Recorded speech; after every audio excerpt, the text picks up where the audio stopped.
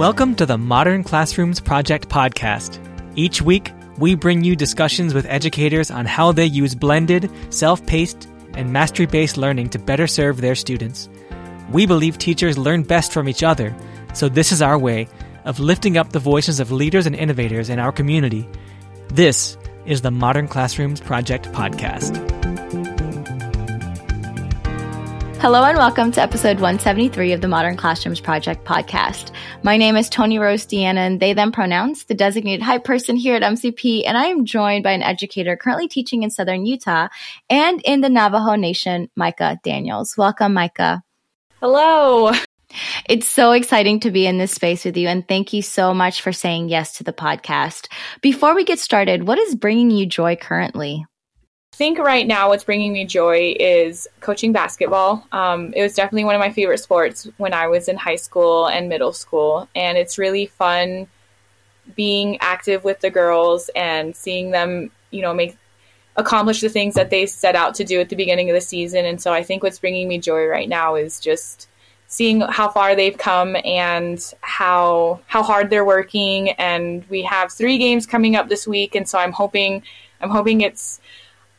they're excited for it, I guess.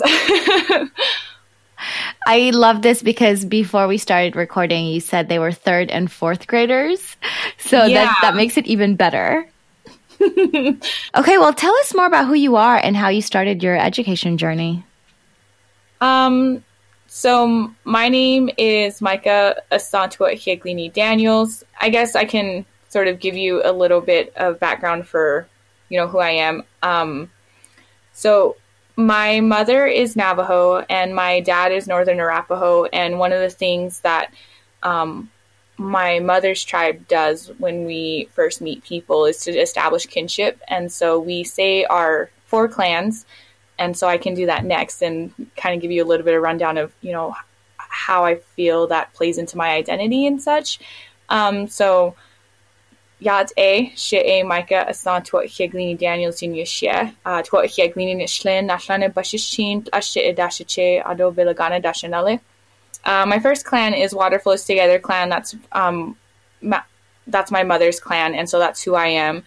I also said that I was born for the Northern Arapaho tribe, and my 3rd clan is Red Ochre on the Cheeks clan, and then my last clan is Bilagana, which is like white. And so if there is anyone out there who is related to me, hello.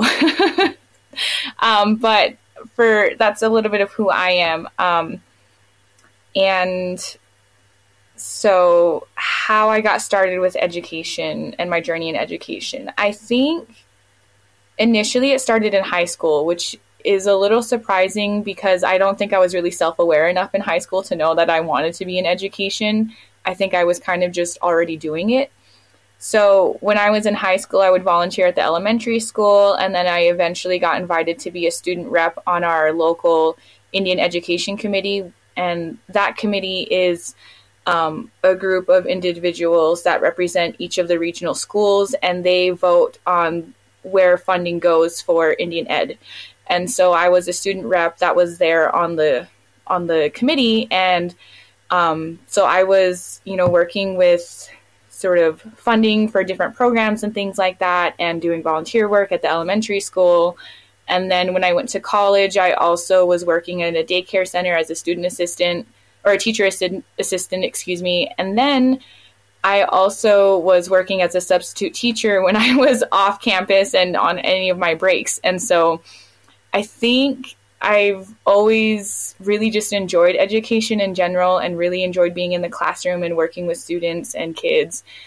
And it's just really been a passion of mine ever since, like I was in high school, like I said. And so when I got out of college, I knew that's kind of where I wanted to go and where I was the happiest. And next thing I know, I was working as a paraeducator. My official title was behavioral interventionist. And this was like a really fun position for me. And I'm really glad I got to do it when I first started into the field of education, because I had a principal that was really hands off, I guess I can say. So she was very hands off with the work that I wanted to do. And so I got to kind of just do what I wanted in terms of like curriculum. And so I helped bring in and draft like our Beauty Way curriculum for our students, which is like a positive behavioral intervention that we were doing. I then also became like the PBIS coordinator for my school, for the school. And then at some point, one of our teachers ended up quitting in the middle of the school year. I became a long-term sub, then started my certification track for becoming a professional educator, and I've been in the classroom as a general ed teacher for the last 4 years. So, or this is the beginning of my 4th, I guess. So I can't say I've accomplished all 4 years. I've just started my 4th. What a beautiful journey, Micah. Thank you for just sharing all of that, actually. And I know listeners, I was talking to Micah for this episode. We're solely focusing on Indigenous teaching practices. And this is something that I have come across multiple times, and just trying to really reflect on just our instructional practices in the classrooms, right? And so really having conversations with Micah, I'm just so honored for you to share your time and space with me and our listeners as well, to just kind of go over some of the things that we probably should know about, right? And we probably should learn about. And I was telling Micah, I'm really ignorant about a lot of things Indigenous. And so I'm trying to learn more about it. And so having her on this podcast is just such a special treat for me. And I'm excited to start this month also off with learning from you, Micah. So again, just thank you for sharing all of that. And thank you for being in education, because we definitely need to see more educators like you.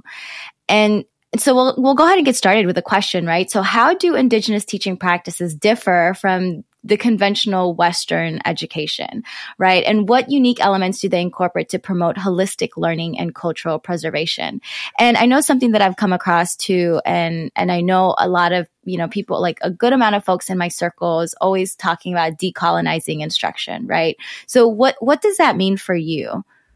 Well, I think I would like to preface this answer with sort of a little bit of background before I address the question itself. So one of the things that I think I find, and a lot of Indigenous communities find, is that there's always this grouping of like Native nations and people together. And it's a little bit stereotypical to say, oh, all these Native people feel this exact same way and have these different techniques and practices that are overarching for all Indigenous people. And so I think I would like to preface this answer by saying that I work in a very specific tribal community that has very specific practices in that community, and come from, different tribal communities that have very, very different ideas of like decolonization and what does that mean and what does it look like. And so when I'm talking, I feel as though sometimes there's a little bit of switching back and forth of saying, okay, I need to recognize that these are the different tribally specific community that I'm working in.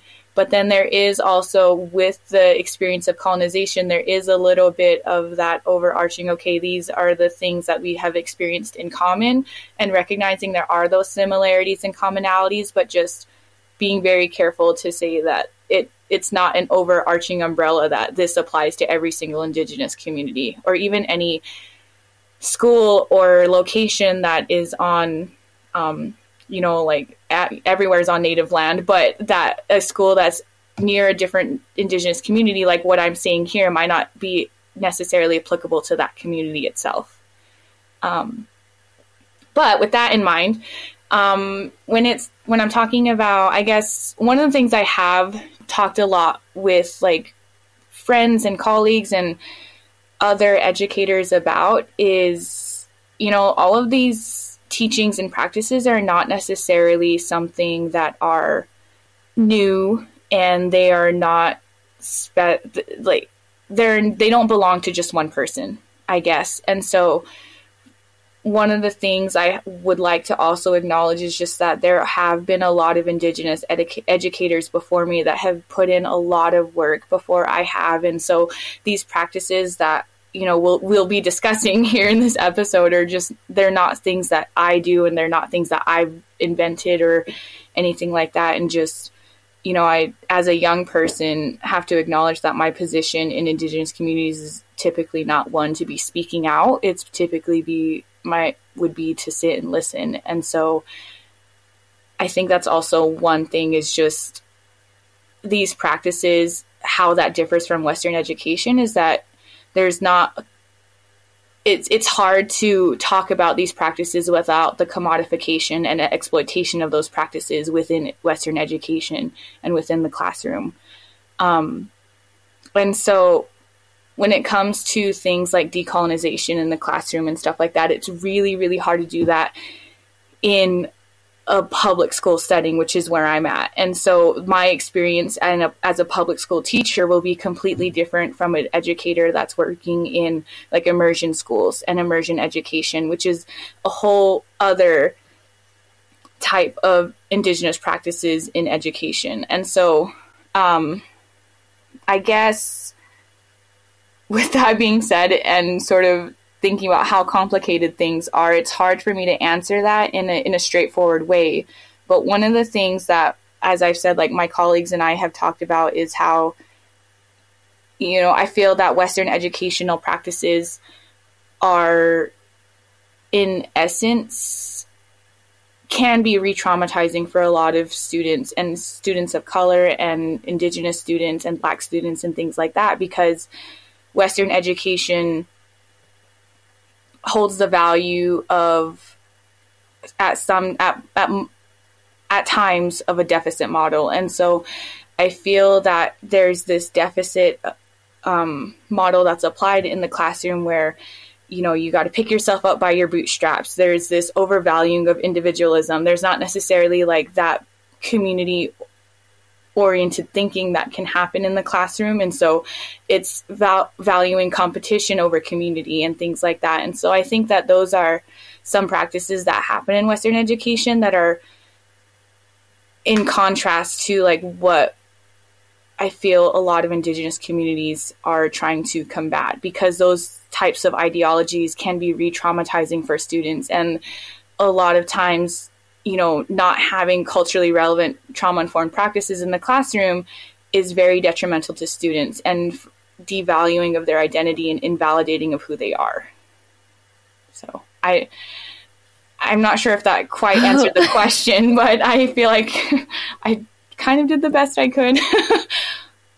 No, that was perfect, Micah. I know for me, again, thank you for the reminder that not all Indigenous folks, have one certain way that just kind of is the umbrella for all of the things, right? And so thank you for that reminder and that push as well. And I really do like you acknowledging, the legacy and also the folks before us. And I know that that's something that I'm trying to get better at as well, of just knowing like, hey, these things I didn't just come out of the blue with it. There's been multiple folks before me who have come up with strategies and tips or just the ways of being. And so I really appreciate you naming those things and just acknowledging that.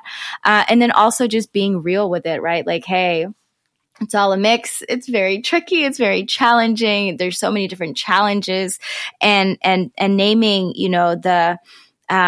the holding the value of like the deficit model, right? And so this is something that I talk to educators about with the deficit mindset, and how to shift away from that, because it's very easy to have a deficit mindset. It's very easy, I think.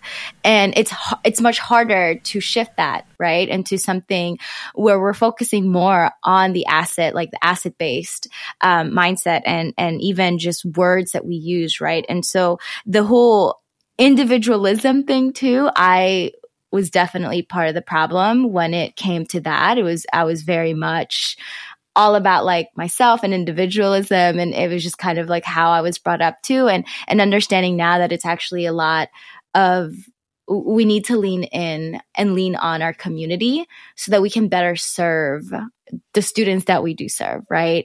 And when you mention culturally relevant, right? And this is something that I have conversations with educators about too, is that we want to create a curriculum that is in many ways a mirror or window for students, right? And so majority of the times when I work with educators, there's not a lot of Indigenous representation in what we're reading or what we're writing about. And it's always kind of like a last thing that they're thinking about. And so, and so thank you for this calling in and just like recognizing and acknowledging and just reminding as well. Right. And so when we think about cultural relevance, right, and prioritizing cultural relevance, how do you think these practices contribute to a more inclusive and diverse educational experiences for all students, including like really Indigenous students? Because I feel like I rarely hear folks talk about Indigenous students, right? Mm-hmm. So that's definitely something that a lot of Indigenous educators, and I did go to college with a friend, and her name is Helen Thomas, and she's done a lot of work with indigenizing the classroom and things like that. And so she has a lot of work that she's done in this regard. And one of the major things that she talks about, and a lot of Indigenous educators talk about, is that Indigenous erasure in education. And so not only are the practices itself of like the pedagogy and what strategies and methodologies are we using in the classroom that are getting erased, but just the subject of Indigenous people themselves that are erased. And so when we're talking about prioritizing cultural relevance, I think we have to go back to the local community and think of like, okay, so what are the ways that we can bring the local community into the classroom and things that are just healing in general? Because I think like there is this aspect of like trauma cycles that are in the classroom, and part of those trauma cycles are the erasure of Indigenous people. And so part of that healing is being able to, one, acknowledge that this is the local community, these are the practices that we have, and that allows students to begin to talk about these really big, difficult topics and subjects. And so when we're talking about being more inclusive, being more diverse in education, it's not just, okay, well, we have like a couple of brown people in the room. That's not necessarily what inclusion and diversity is. What it is having an open, safe environment that is where students are all able to feel empowered and express themselves. And one of the things that we really need to focus on, I think, is the power dynamics within the classroom. Like the curriculum itself is a power dynamic that is, erasing Indigenous practices. And so, for example, oral tradition in communities and stuff like that. So what are ways that we can bring back oral tradition? What are ways that we can value oral tradition within like our communities? And how can we allow like our students to bring those oral traditions into practices like a community garden? And so, for example, one of the things that I've been able to do in my classroom, and what I would like to continue doing, is having a garden with our students. And part of that garden is, these are the traditional plants that we have had in our community in the past. And these are the oral traditions. This is the research that I have done with my elders to tell me this is my relationship with this plant. This is how I'm related to this plant via like our emergence or what have you. And this is how we take care of this plant as Diné or as Anishinaabe or as Ojibwe. This is how we take care of this plant. This is my relationship to this plant. And so I think like when we're talking about cultural relevance and more inclusion, it's doing things that empower voices and students that haven't been empowered in the past. I also think that, it's also just about talking about the contemporary issues that are facing Indigenous communities. We can't, completely erase all of that in our civics lessons or in our social studies lessons, because it makes, the majority with air quotes, comfortable. And so I think that, when it comes to like these different methodologies and being culturally relevant, it's all about understanding that, the dominant culture is not the only culture that there is, and it's not the only way of thinking and being. Yeah. And yes. And yes, I agree with all of that. And again, just so insightful, Micah. And so now I think a question that I'm sitting with too is, for educators who may not know, how there's a saying of we don't know what we don't know, right? How can we encourage our educators to learn just even a little bit more about Indigenous history and how the history has impacted education, right? Indigenous students' education. What are some of the resources that you would recommend for educators to check out on their own before, asking or seeking out Indigenous folks to have all of these questions? Yeah.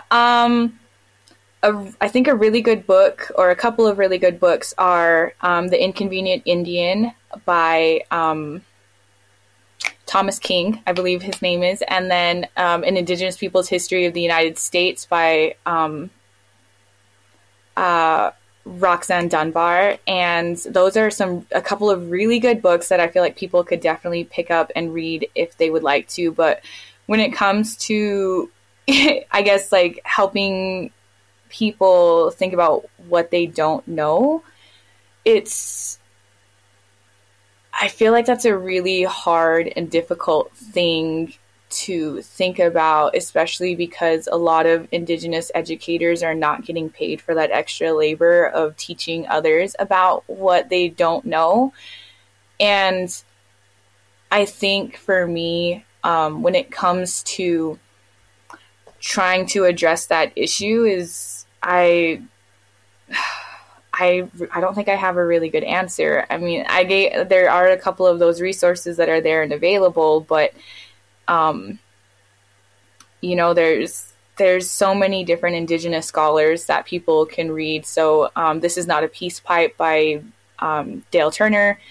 Those are all like philosophical, grappling with like the hegemony or the dominant culture, and just sort of like I don't know how to help. I don't know what the answer would be, but those are some resources if you're interested. Yeah, no, Micah, I actually read Roxanne Dunbar's book, The Indigenous History of the United States, but the young adult version, because I'm a child and I need it to be something that I could comprehend. And so I actually read that maybe like in 2020, and I think I need to reread it again because I remember just being so, I don't even know what the word is, not shocked because I kind of already knew.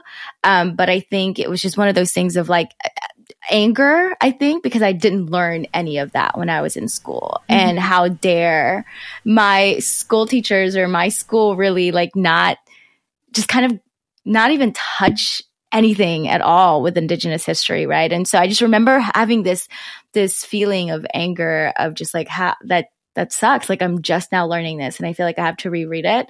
I remember like the feeling, and I need to touch the book again, read it again, just so that I can remember all the things that it was said. And another thing too that I did intentionally was to follow TikTok creators who were Indigenous and who were putting out like short clips, right? Just so that I can get a sense or even just like a little snippet of what it means to be Indigenous and what the different tribes are and what specific things mean. And so I think that's also, with TikTok going viral and just people are on it all the time, I think that would be a really good place to start as well, of just looking at the creators and listening and watching and kind of, yeah. So that was just like, for me, I was like, okay, that's an easy, because I love TikTok and I watch stuff all the time on TikTok. And so it's a quick like,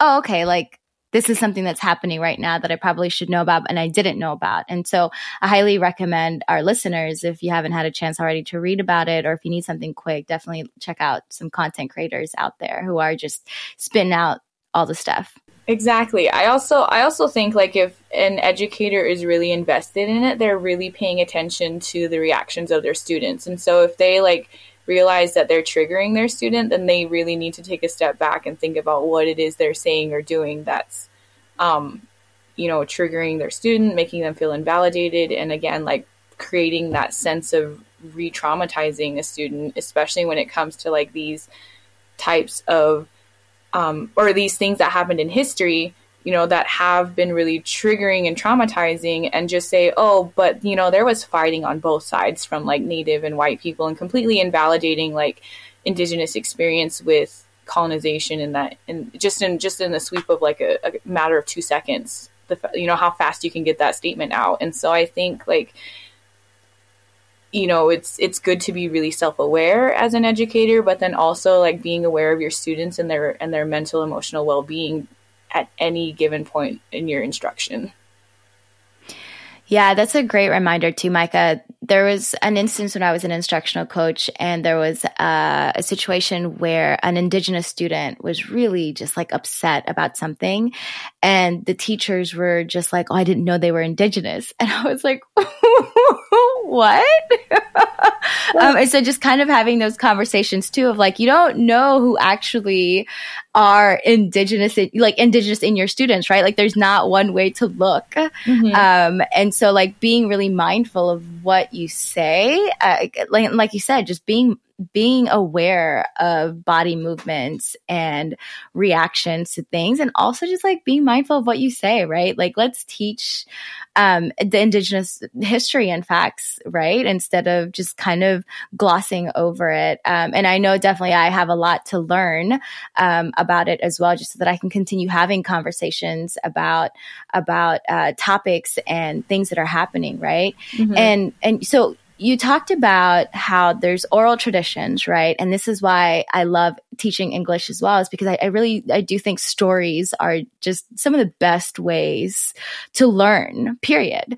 And so when we think about fostering a sense of identity among Indigenous learners, you said like, let's make space for oral traditions, right? How do you anticipate that looking in a classroom? Is it more so like creating an opportunity for students to share, right? Because I know that you were talking about community gardens, which I think is really beautiful. And I guess I'm just trying to figure out how I could, as an English teacher, right, figure out a way to honor the oral traditions of my students. Yeah, so I think definitely creating a space for it, but also just making it a practice in the classroom. So I think like with one of the things in Western education is there's a really big emphasis on like the written word, and like, oh, we have to write this. We have to, like, if it's not written, it's not legitimate. And so I think like even in the classroom, when you're accepting grades and giving assignments, like part of those assignments should be allowing students to orally transmit their responses, and that be a graded thing where students are being able to speak and say what it is that they're learning, and you know and that way they can articulate like their own transition of knowledge, or their own like conceptions of what it is that they're learning, and they're able to transmit their knowledge in a way. So there's different platforms, like there's Flipgrid, there's I think that's like the biggest one that kind of comes to mind at the forefront. But I guess like not only making it a thing of saying, okay, this is what oral tradition is, this is how Indigenous communities have used it, but then also just saying, okay, well, this is what we're going to do in the classroom. And so this is going to be a practice that we have and that we're going to foster and we're going to legitimize, because it's something that is in the community and something that our community is how our community functions. It's a big part of it. And so I think like, you know, and oral tradition is just one example of like different practices that you can do and have in the classroom. But part of that decolonization is just, you know, taking things for what they are, but then also not necessarily having to look at them the way the dominant culture would. Micah. Okay. The written word. I completely agree with that there's just so much power. Like it has to be written. It has to be written. And so I actually visited Navajo Nation in 2019.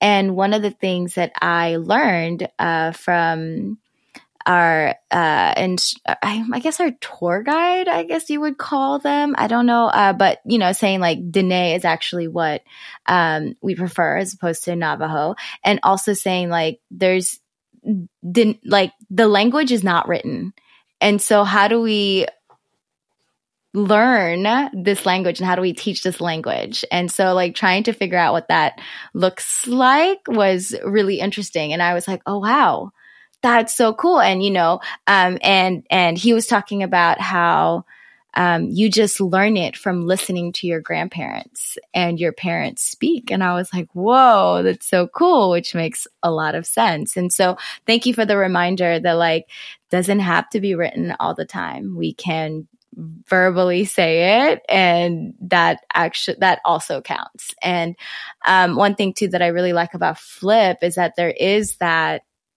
ability to share those stories and to show their mastery or whatever it is that we want our students to do in a way that is not what we've been doing for the past 100 years of teaching, right? And so thank you for that. Listeners, we're going to take a quick break for an announcement, and when we come back, we'll talk a little bit more about Micah's expertise and experiences. Hey there, folks. This is Zach with a couple announcements for you. MCP is presenting at FETC in Orlando this upcoming week of January 22nd. You can join our sessions. Innovation doesn't require tech upgrades, transform classrooms with existing tools, and unlock students' potential with the power of mastery-based grading. We're also hosting an event with Cami, so make sure to check out our events page for more details, and you can find a link to that in the show notes.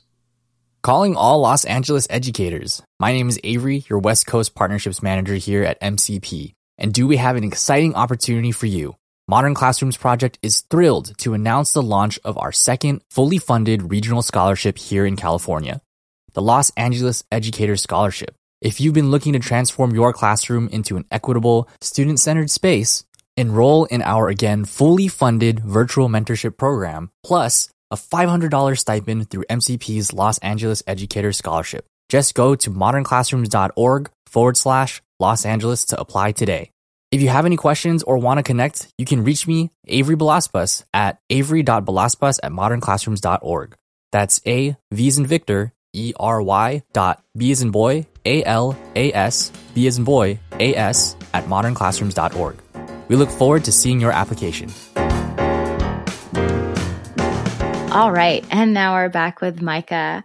And so, Micah, you and I talked about the importance of community, right? And really trying to disrupt this whole notion of individualism and pulling yourself up by the bootstraps. I hated that saying growing up as well. And so when we think about Indigenous teaching practices, or, things that you have been exposed to, experienced, how have you prioritized community involvement, and what impact does this approach have on the overall well-being and success of students? I think one of the biggest things I really like to do is value like student agency. And so there's a lot of choice that's given to students that I feel like builds community between me and them. Because for me, I think one of the things in Western education, and again, it's not just me that has stated this many times over, it's that, there are different power dynamics that happen in Western education where the teacher or the educator is considered like the authoritarian type model in the classroom, and whatever they say goes, and this is what you have to do, and you either swim or sink kind of mentality that kind of happens in education. And I think those are really detrimental to creating a community, a learning community. And so, like when we think back to different, Utah State Board of Education models of like, okay, this is what we need to do to have successful students, and this is how we promote student learning, and it always has something along the lines of like, oh, we need collaboration, and there's never any like roadmap for what that even looks like. But it's kind of funny and ironic and frustrating to know that like, okay, well, Indigenous communities have been saying this for a really long time, that you need to have community and collaborate, and now it's like, okay, but we're just like rediscovering this, and this is like the whole new way to do things. And it's kind of frustrating. And I think like when it comes to like the importance of community, it's also important to help students think about what that means in a culturally relevant context. So what does community mean for our specific tribe or our specific community? And what does that look like? How do we speak to each other? What do we say to each other when conflicts arise? How do we mitigate those? How do we get through those? How do we navigate these difficult situations in the classroom? How do I navigate, asking a question? And, it all, I feel like it all comes back to like the environment that you create in the classroom. And so one of the things that I do is I practice restorative justice in the classroom with my students. And so one of the things that we do is we kind of do a lot of talking circles, because I feel like that's the tool that I've just kind of decided to use. But I have reservations about using a talking circle because, it's appropriated Indigenous knowledge from, Australian communities. And it's just something that like people are like, oh, we're going to have a talking circle and talking stick, and it's all mystical and everything. And so I do have reservations about using it, but I do use that tool in the classroom because we start to talk about these really big ideas of, okay, what does restorative justice mean? What is accountability? What does that look like for us? What does it mean to be safe in our classroom? Like, how do we speak to each other? What's our goals for the classroom? And so my class this year has 3 goals. One goal is to be more inclusive. Another goal is to speak respectfully and honestly to one another. And that means like being courageous enough to be vulnerable, but also be courageous enough to be honest with somebody and be like, hey, I don't like what you're saying, or no, I'm not going to do that. And then the third thing is to make good choices on their own. And so it has to do with like that self-regulation. What does self-regulation look like in our classroom? And, when can somebody step in and help me regulate? When do I not want somebody to talk to me in a certain way? And so in the years past, I think I've been really privileged again to have the time to incorporate like these SEL restorative justice type practices and things like that. And, this is something that we start on day one, like day one, first day in the classroom. This is what we're talking about. This is restorative justice. This is our expectations. And, it's about maintaining really high expectations for your students. And, I have such high expectations for my students. Like this is what it means to be in a community. And this is what you're going to do to be in our community. And by the middle of the year, we started to do this social studies activity where the students had to write their own constitution. And so each year I kind of come up with a nickname for my students. And so that year they were called the Munchkins.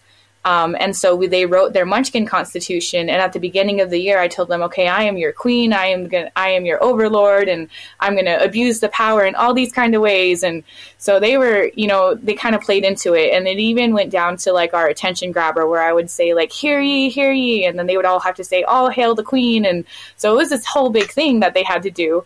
And once we started learning all of these restorative justice practices, what we learned about accountability, we learned about harm, emotional harm, physical harm, things like that. And what does that look like? What does it feel like? What do we do when that happens?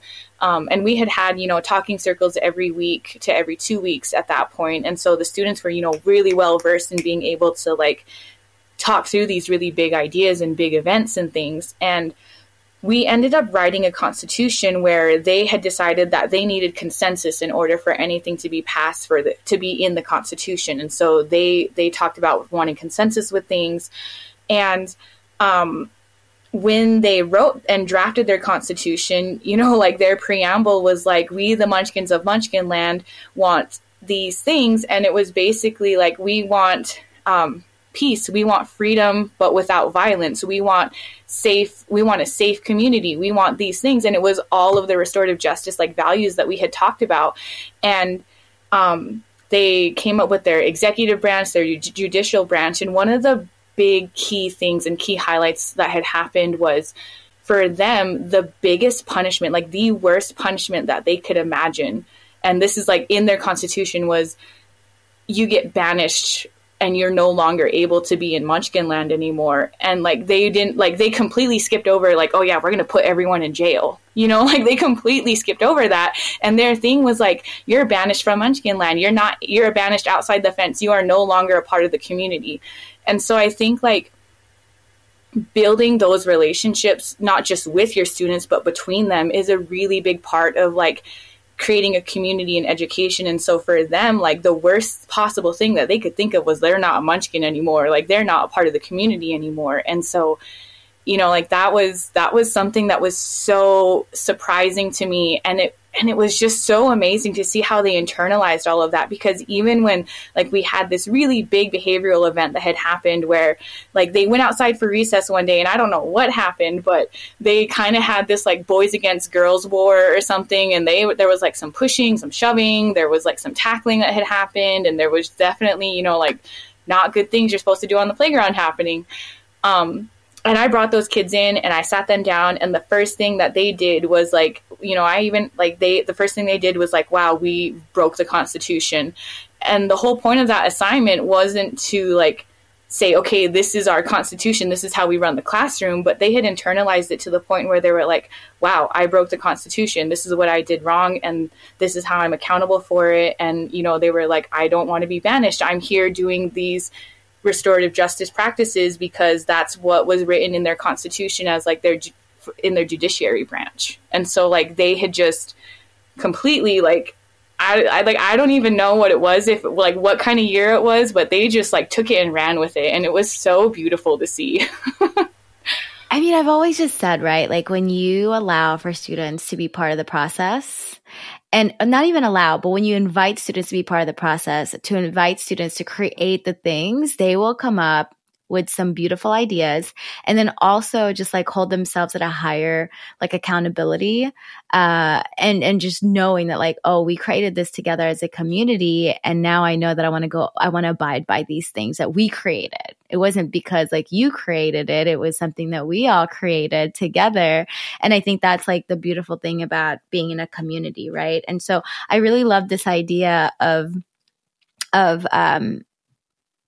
just you creating this scene, right? And you creating this space for students to really experience what all of this means, because they could honestly leave the classroom and apply that for so many things, right? Apply that knowledge and the skills that they learned to the outside world, which is really, really, really powerful. And so thank you for sharing that, right? Like, hey, we have this community where the Munchkins, we want to be together. I don't want to be banished. And I also just really appreciated too, Micah, that you mentioned the restorative justice, right? The talking circles, because I know that was something that has come up a lot of the times with educators as well, right? Oh, I want to do restorative justice. And it's like, okay, yes. And let's learn a little bit more about the history of it, right? Mm-hmm. And you just calling out like the appropriation of it, because that's something too that I really just want to be mindful of. And even like in the beginning of the answer, right? You said, it's really frustrating that like all of these things that people have been talking about, that's what we've been doing, you know? And so like, let's have conversations about this. Like, this is something that we have always just said is really important. Like, we want to be collaborative. We want to have a community space. It's not new. This is how we've been doing this. And so I think I just always push for folks who are into restorative justices. It is a beautiful practice. Also just know the history behind it. Mm-hmm. Okay. And so what challenges do Indigenous teaching practices face in today's educational landscape? I mean, like you and I were talking prior, right? Of just like how wild it is to be in education now, because we can't say certain things. And we just have to be really, really mindful of how we come off and say whatever it is that we want to say, right? And so what are the challenges? And then also, what are the opportunities that exist for the integration and recognition of these practices in mainstream, quote unquote, educational systems? I think when we're talking about like in academia, in an academic sense, especially when it comes to like the different, you know, counter ideologies and things like that, and how academia is very much, you know, commodifying Indigenous ideas and practices and things like that. And so I think like one of the biggest challenges is just knowledge itself. And I think one of the challenges is being able to say, okay, like this is our knowledge. This is my community's knowledge. And so, like I said, like each tribal community has their own specific way of doing things. And I think like one of the challenges in that is because it's so diverse, it's really hard to, you know, have this umbrella of like, okay, these practices are going to work for everybody, because like, as I said, each tribal community is different. Like I mentioned how talking circles was a tool that I had decided to use in the classroom, but that doesn't mean that's tribally specific to, you know, my community. My community has like peacemaking practices, and that have actually, you know, been included in the Navajo judicial system as traditional law. And so like there are those practices, those peacemaking practices that exist that are available to educators in our schools and things like that. And I think like the challenge is like, one, not taking the one size fits all mentality. And I think another challenge that exists is creating space for it. I think like there's not a lot of knowledge surrounding it. And so there's not a lot of push, or there's not really the urgency behind wanting to integrate these things into our practices and every day. I also think like another challenge is that people think, oh, I'm going to do this one time and it's going to fix everything. Whereas, you know, the only way that this is really going to make a difference, or the only way that it's going to be impactful, is if this is in the DNA of your classroom. Like this is in the bedrock. This is how your classroom operates. This is how the classroom itself is structured. And if you don't have like these practices, if you don't do them every day, if they're not like part of the everyday protocols within your students, and your students don't come in and know that this is what it is and this is what we're doing, then it's not necessarily going to make a difference either. So I guess there's like the appropriation side of it that we kind of mentioned before. There's the commodification. There's like the ownership of knowledge. There's the diversity. There's so many different challenges. And I feel like, you know, with me saying that, I feel like I myself am falling a little bit into like that deficit model of thinking that we mentioned before as well. It's just like, okay, there are these really big challenges. And I also think another one is just, not to add to the list, but a little bit to add to the list, is just depending on where you're at, you know, you could be very much ostracized or lose your job for trying to use words like healing justice or restorative justice or, you know, cultural relevancy, you know, using those kinds of words, those buzzer words, those are very much things you could get fired over. And I think like that's also another challenge of in today's society, is just like, it's not a safe place for those kinds of words to be used.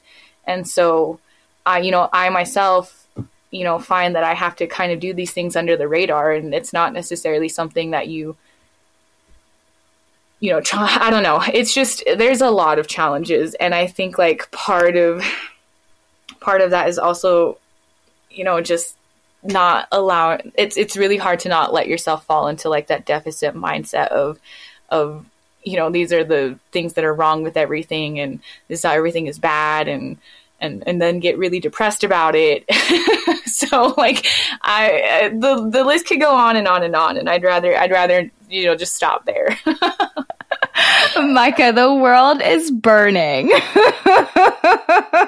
It is just such a struggle, even just trying to survive, right? And so, yeah, there's a lot to that. And it's a lot of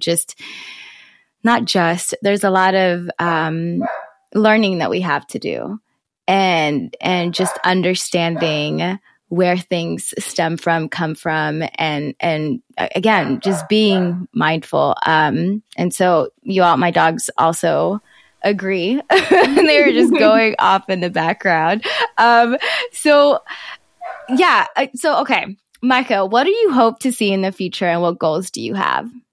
I guess my hope for the future is to be in a classroom where an Indigenous student or a Black student or a Latinx student doesn't have to get re-traumatized or be traumatized by the system itself. And that's the hope. I also just think that there might not necessarily be like a possibility for that. And so one of the other things that I, would be a goal that I would hope for is just creating that space within our communities for ourselves. And so I think the avenue to do that might be with like a charter school or something along those lines, and have it be more along the lines of immersion education. And I kind of just touched on immersion education at the beginning, but didn't really get to talk about what it is. And so, there's public education that is, what typically everybody knows. And what you and I were talking about was the practices within public education and sort of what that could look like. But if you have something like an immersion school, for example, that's a completely different realm, and it's a completely different sphere and way of operating and being, because an immersion school is everything that's taught is in the language. Everything, all the practices that are used are culturally relevant practices. And so like the system itself is not set up within, obviously you're still operating within the Western culture and the Western system of a charter school, but there's not as many like restrictions, or there's not as many challenges that you would have to face. There's other challenges, obviously, but it's, I guess like what I hope for in the future is like maybe trying to find a way to exist outside of the dominant culture system, because in my mind, that's the only way that, we're going to be able to really have that full circle of healing come back for our communities. Like whether that includes like healing the relationship that Indigenous communities have to education, because, with the history of education in Indigenous communities, it's been a very, very violent history. And, like there's still, bodies being found at boarding schools. There's still people that are missing. And in fact, like over the summer, my grandma, to both of my grandmas, they were talking because their cousin, she got her hair cut when she went to boarding school, and then they sold her hair to Harvard for, whatever purposes of museum study, whatever it is. And so now there's like that repatriation that's supposedly happening with all of that and things like that. And, how do you just help a community heal from that? And I don't think you can necessarily do that within the dominant culture education system as it is now. And so I think for me, my hope is that, you create space and places for that kind of healing to happen outside of, the typical Western structure of education. Yeah, I'm just sitting with all of that. Thank you for sharing. There's so much to it. That would be really nice to see that hope in fruition, right? To see it in action. Yeah, thank you. Thank you for sharing that about your grandmothers having that conversation as well. Micah, I have to be completely honest with you. Like, thank you for expanding my brain. I know that I really struggled coming up with the questions because of my lack of knowledge. And so I really appreciate you just sharing your experiences and your expertise with me and our listeners. And now I'm just reminded of just the stuff that I need to continue working on as well. And so thank you just for being in this space and teaching me. Listeners, if you have any questions, please email podcast@modernclassrooms.org. And I would love to just forward that to Micah as well, just to make sure that I'm protecting her peace and her time as well. So, okay, well, Micah, just thank you again. Thank you so much for sitting with me here and just expanding my brain and sharing your stories with us as well. And so listeners, remember, you can always email us at podcast@modernclassrooms.org, and you can find the show notes for this episode at podcast.modernclassrooms.org/173. We'll have this episode's transcript uploaded by Friday, so be sure to check back to access those. Also, we are asking our listeners to leave a review of this podcast podcast has been helpful in supporting you to create a more student-centered learning environment. It does help other folks find it. Or in better terms, really, if you are creating a more human-centered learning environment where there's a lot of community happening, a lot of collaborative work that's happening, please leave a review as well. So thank you all for listening. Have a great week, and we'll be back next Sunday. Micah, I appreciate your being. Thank you, thank you, thank you. Thank you for inviting me. Thank you so much for listening. You can find links to topics and tools we discussed in our show notes for this episode. And remember, you can learn more about our work at www.modernclassrooms.org, and you can learn the essentials of our model through our free course at learn.modernclassrooms.org. You can follow us on Twitter, Facebook, and Instagram at Modern Class Proj. That's Proj.